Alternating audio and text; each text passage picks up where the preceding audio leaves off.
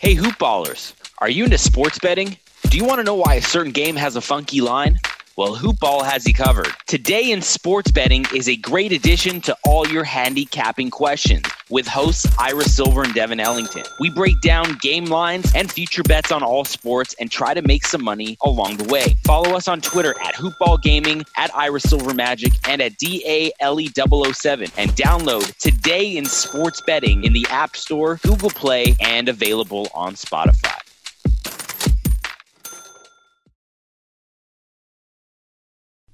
The following is a Hoop Ball presentation.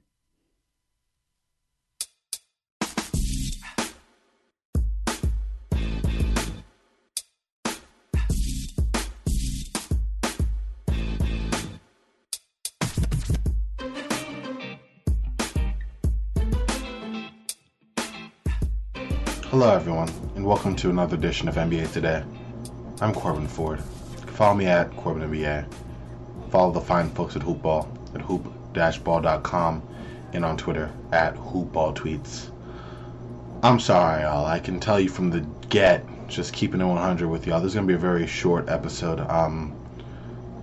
I am just beside myself with everything that's been going on over the last 2 days that is just bigger than basketball. You know what I mean? And it almost feels wrong sometimes doing a podcast that talks about basketball, loving basketball as much as I do. You know, while we have protesting all over Wisconsin after the police shooting of Jacob Blake.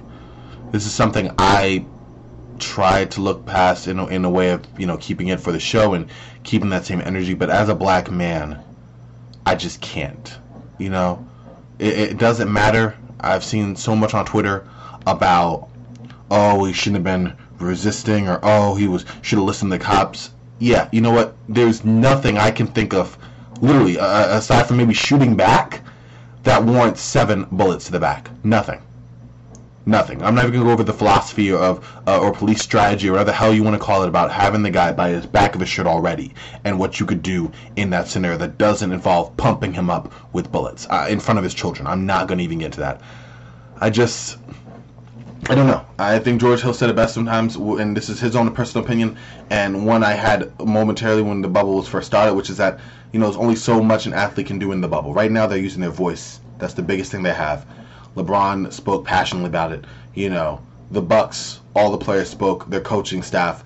You know, this has been something talked about, but enough is enough. And this is happening now in spite of all that is going on in the bubble. Everything in Orlando. I mean, how many Black Lives Matter shirts do you need to see? How many signs? How many posters? How many just marches, chants? Everything. It's I don't know. Just the systematic blindness that nothing is wrong. And whenever they're faced with it and it makes them uncomfortable, they just turn a blind eye. It is sickening. I am proud that working with Hoopball, I feel supported as a black man, that my thoughts do matter, that these injustices are just that, injustices, and that as much as this game is huge for all of us, it's Hoopball after all, y'all.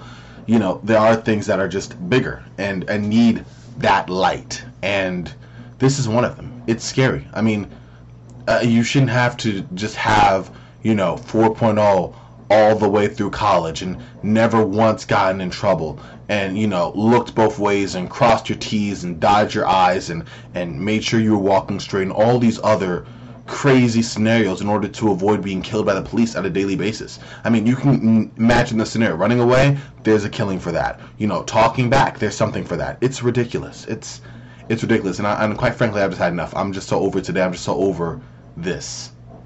I just really am. And because of that, I apologize that I don't have the strength to give a full episode. I was planning on breaking down some more Philadelphia, the 76ers situation, and then kind of going into a fun thing I did where I found the top, like 3 or 4 off the top of my head, wonkiest teams that, you know, people actually thought would work. And you know what? The good news about this is that it's NBA Today, so there's always another day to be able to talk about this, and I will get into this. But for now, we're going to break down the games, and we'll just kind of go from there.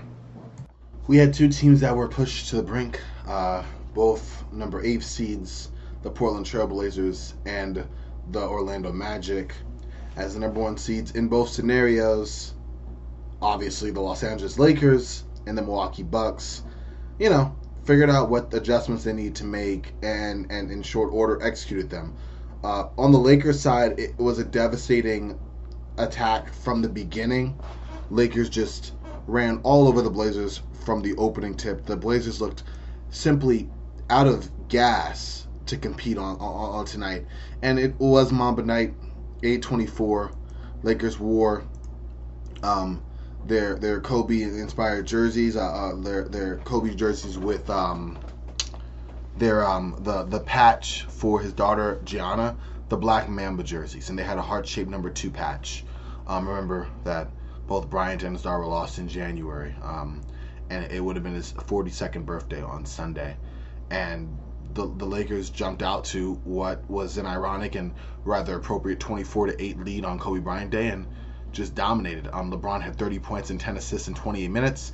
He was done and on the bench by the end of the third quarter. The Lakers led as much as 38, and this was their third straight win in this opening round.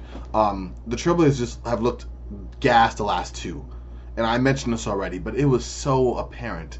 It was crazy. It was very apparent, you know. Not getting back, a lot of reaching. They had the Lakers in the bonus early in the first quarter. Yusuf Nurkic, he had 20 points and 13 rebounds, but he looked done, and a lot of that damage was done in garbage time.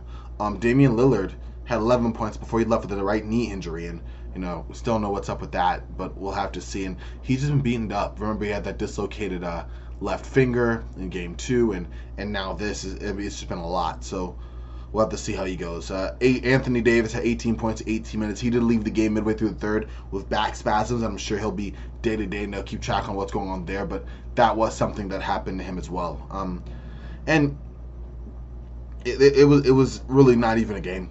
Lakers led 80-51 in the half. It was the most points in the half for Los Angeles in a playoff game since they played the Denver Nuggets back in 1987. And back then, of course, remember Showtime Lakers, Magic Johnson, Kareem Abdul-Jabbar, Byron Scott, James Worthy, AC Green, running up and down. And it was against the Denver Nuggets, who, let's just say they weren't the bastards of defense. You know what I mean?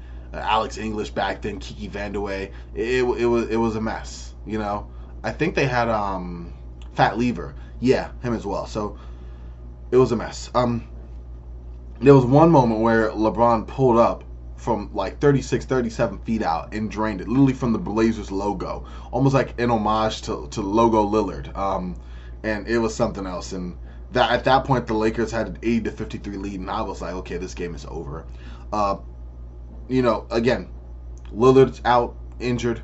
McCollum's still playing with that fractured vertebrae in his lower back. He's out. And the Lakers have been banged up too. Obviously, AD, with the back spasms, and Rajon Rondo, he was also late scratched because of back spasms. During the broadcast, it was said that he tightened up and couldn't continue. But obviously, the Blazers just had so many injuries to key players. Zach Collins is going to need surgery on his left ankle, and he had just returned from a shoulder injury that kept him out much of the season. So this is, again, another lost season for Collins, and you hate to see it for him. And really for the Blazers, they worked so hard to get here just to meet at 3-1 a kind of inglorious end. But, injuries or not, a lot of people did see this happening. It's a shame that they're injured, but the Lakers have also, frankly, just looked better. And besides injuries, the Blazers have looked gassed, and they honestly should be, because they played every game as if it was a Game 7. And after 9 Game 7s, that's a lot to deal with. So, the requisite energy that's needed to keep it up is a lot. And to be fair, the Blazers kept it up for as long as they could, but they don't have it anymore. And that's why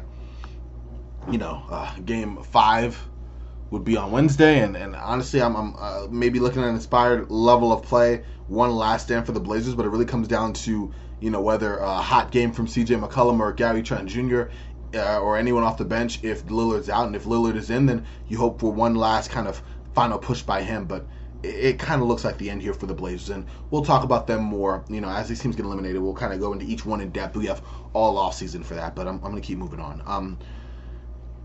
Bucks beat the Magic 121-106. Chris Middleton scored 21 points, 18 in the fourth quarter, which was a blazing hot fourth quarter after having another Chris Middleton start, going 1 of 9 over the first 3 quarters. But he added that with 10 rebounds, and that was a big push for the Bucks to kind of take alive in the fourth. Giannis had 31 points, 15 rebounds, and 8 assists, and that helped. Coach Budenholzer said it was just a matter of time before Middleton had a breakout game. I would not consider this a breakout game. I would consider it a breakout quarter. It wasn't a breakout game because look at the first 3 quarters. It was much of the same. And the Magic, they just kind of faded down the stretch, with the exception of Nikola Vucevic, who had 31 points, he had 11 rebounds, 7 assists, knocked down a big 3 to keep them in it, into the middle of the fourth before the Bucks just got numbers on them and ran away. Terrence Ross had 19 points and 7 rebounds off the bench, and the problem is to start the fourth, the Magic went through a dry spell. They weren't able to knock down shots, and that was the issue. By the time they ended up getting kind of back into it, the Bucks were already rolling, and at that point it was pretty much a wrap. Now Milwaukee, just like the Lakers, have won 3 straight after losing the opener to the 8th seeded team. And just like the Lakers, the Bucks can also close this out over the Magic on Wednesday. Just some final notes. The Bucks made 17 threes on 41 attempts, and Giannis has had at least 25 points, 10 rebounds, and 5 assists in all 4 games to start the playoffs, except I really excuse Game 1. To be honest, the Magic did a great job of limiting it and making him uncomfortable. These last 3 games, he's only gotten more and more comfortable as the series has gone on. And, it's a shame for Orlando, but they played as well as I think that they could.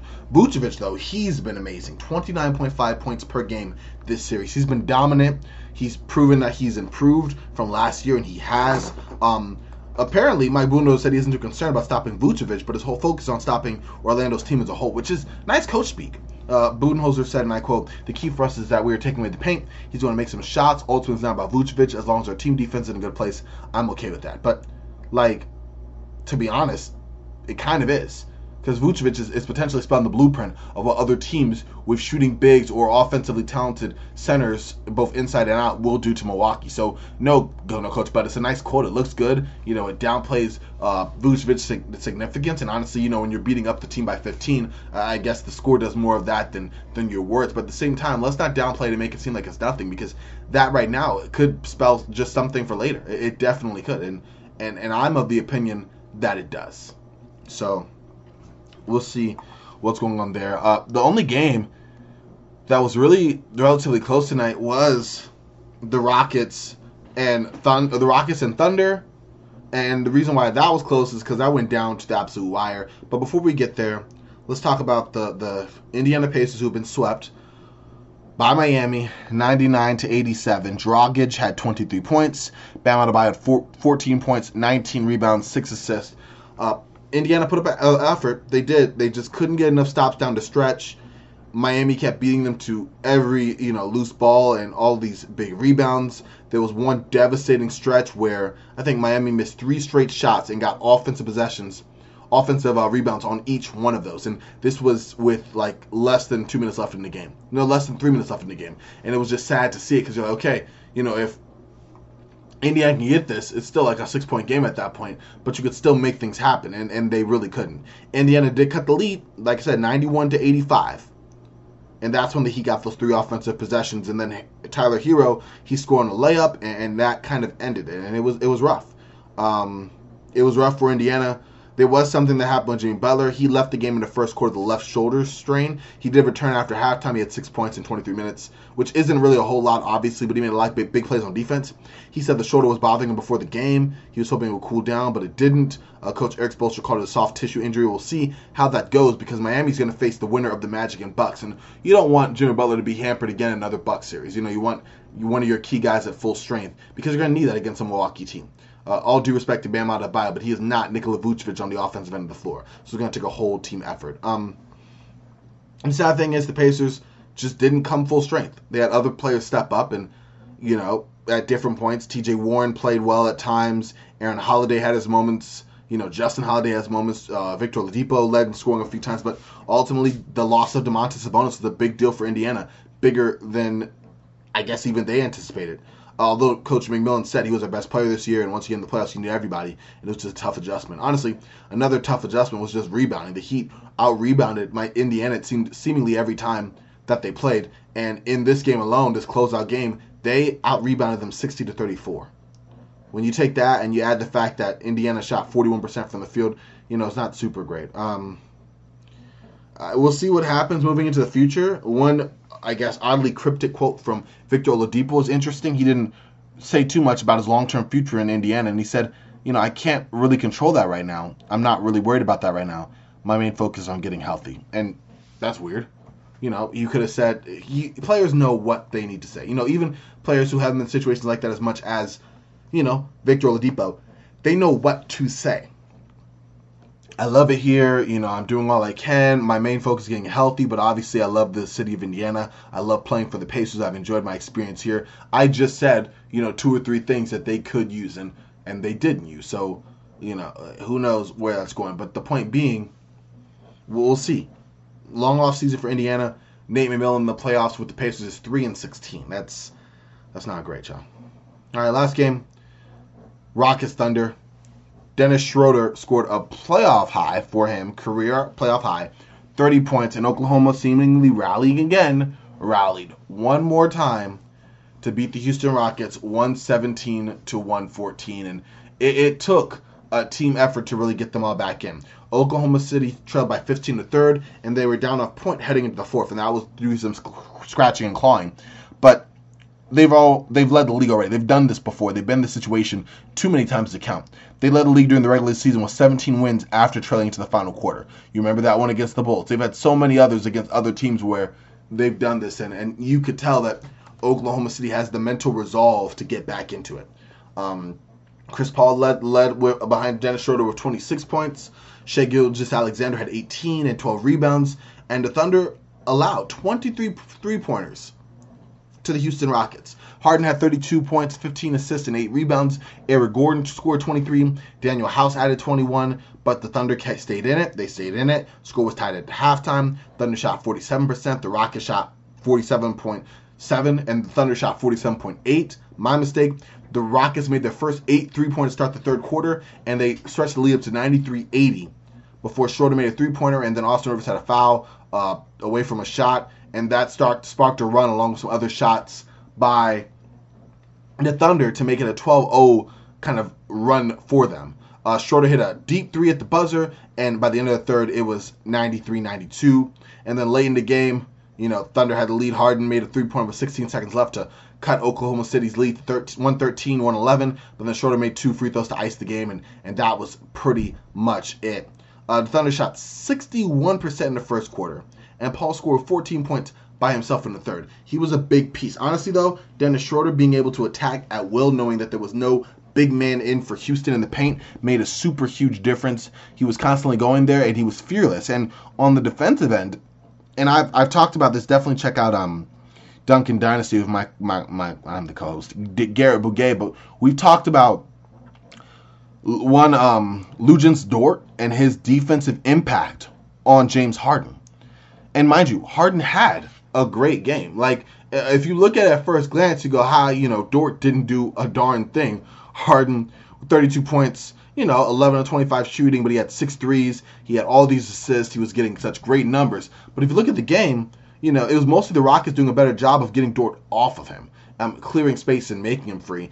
Even sometimes, as my friend Garrett mentioned, using him as a screener to force a switch on certain possessions. So the Rockets were steering action away from Dort because Dort reminds me almost like Andre Robertson with some added bulk. He stays with Harden. He's dogged. It helps that he's playing right into Harden's game because Harden at this stage in his career isn't shooting the mid-range. He's not even really getting all the way to the basket unless he has a clear open angle. He's using his cadence to free himself for jump shots and maneuver room that way. So it's been interesting how he's been kind of getting at it. And when you're playing that way, Harden's still one of the best, but with someone with the requisite size and energy and the frame to stand up to Harden, because Harden is a strong dude, that's what makes it work. And that's exactly what Dort's been able to do. And, I'm not going to call him anywhere near a Harden stopper, but he is right now one of the better Harden defenders that I can remember. And yes, that includes a guy like Kawhi or Paul George or Roberson, back in the day. Although he was pretty decent. But I'm saying someone who can also bang with him and not be overpowered so easily. So, I liked it. Jeff Green, he finally had a bad Jeff Green game. It seems like it's been his first bad game since he's been to the bubble. So, I'm going to let him have that. But 10 points on 10 shots, not ideal for Uncle Jeff Green.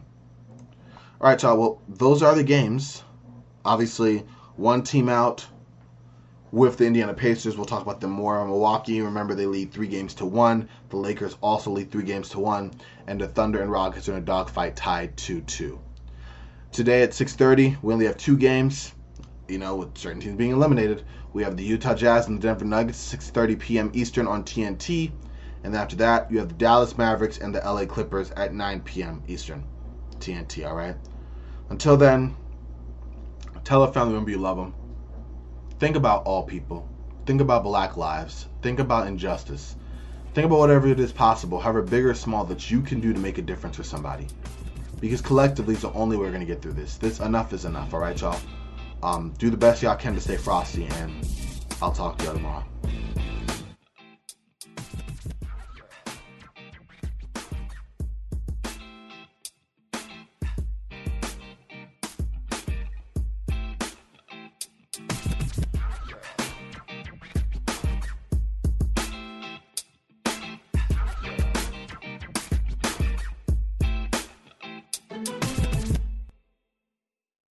This has been a Hoop Ball presentation.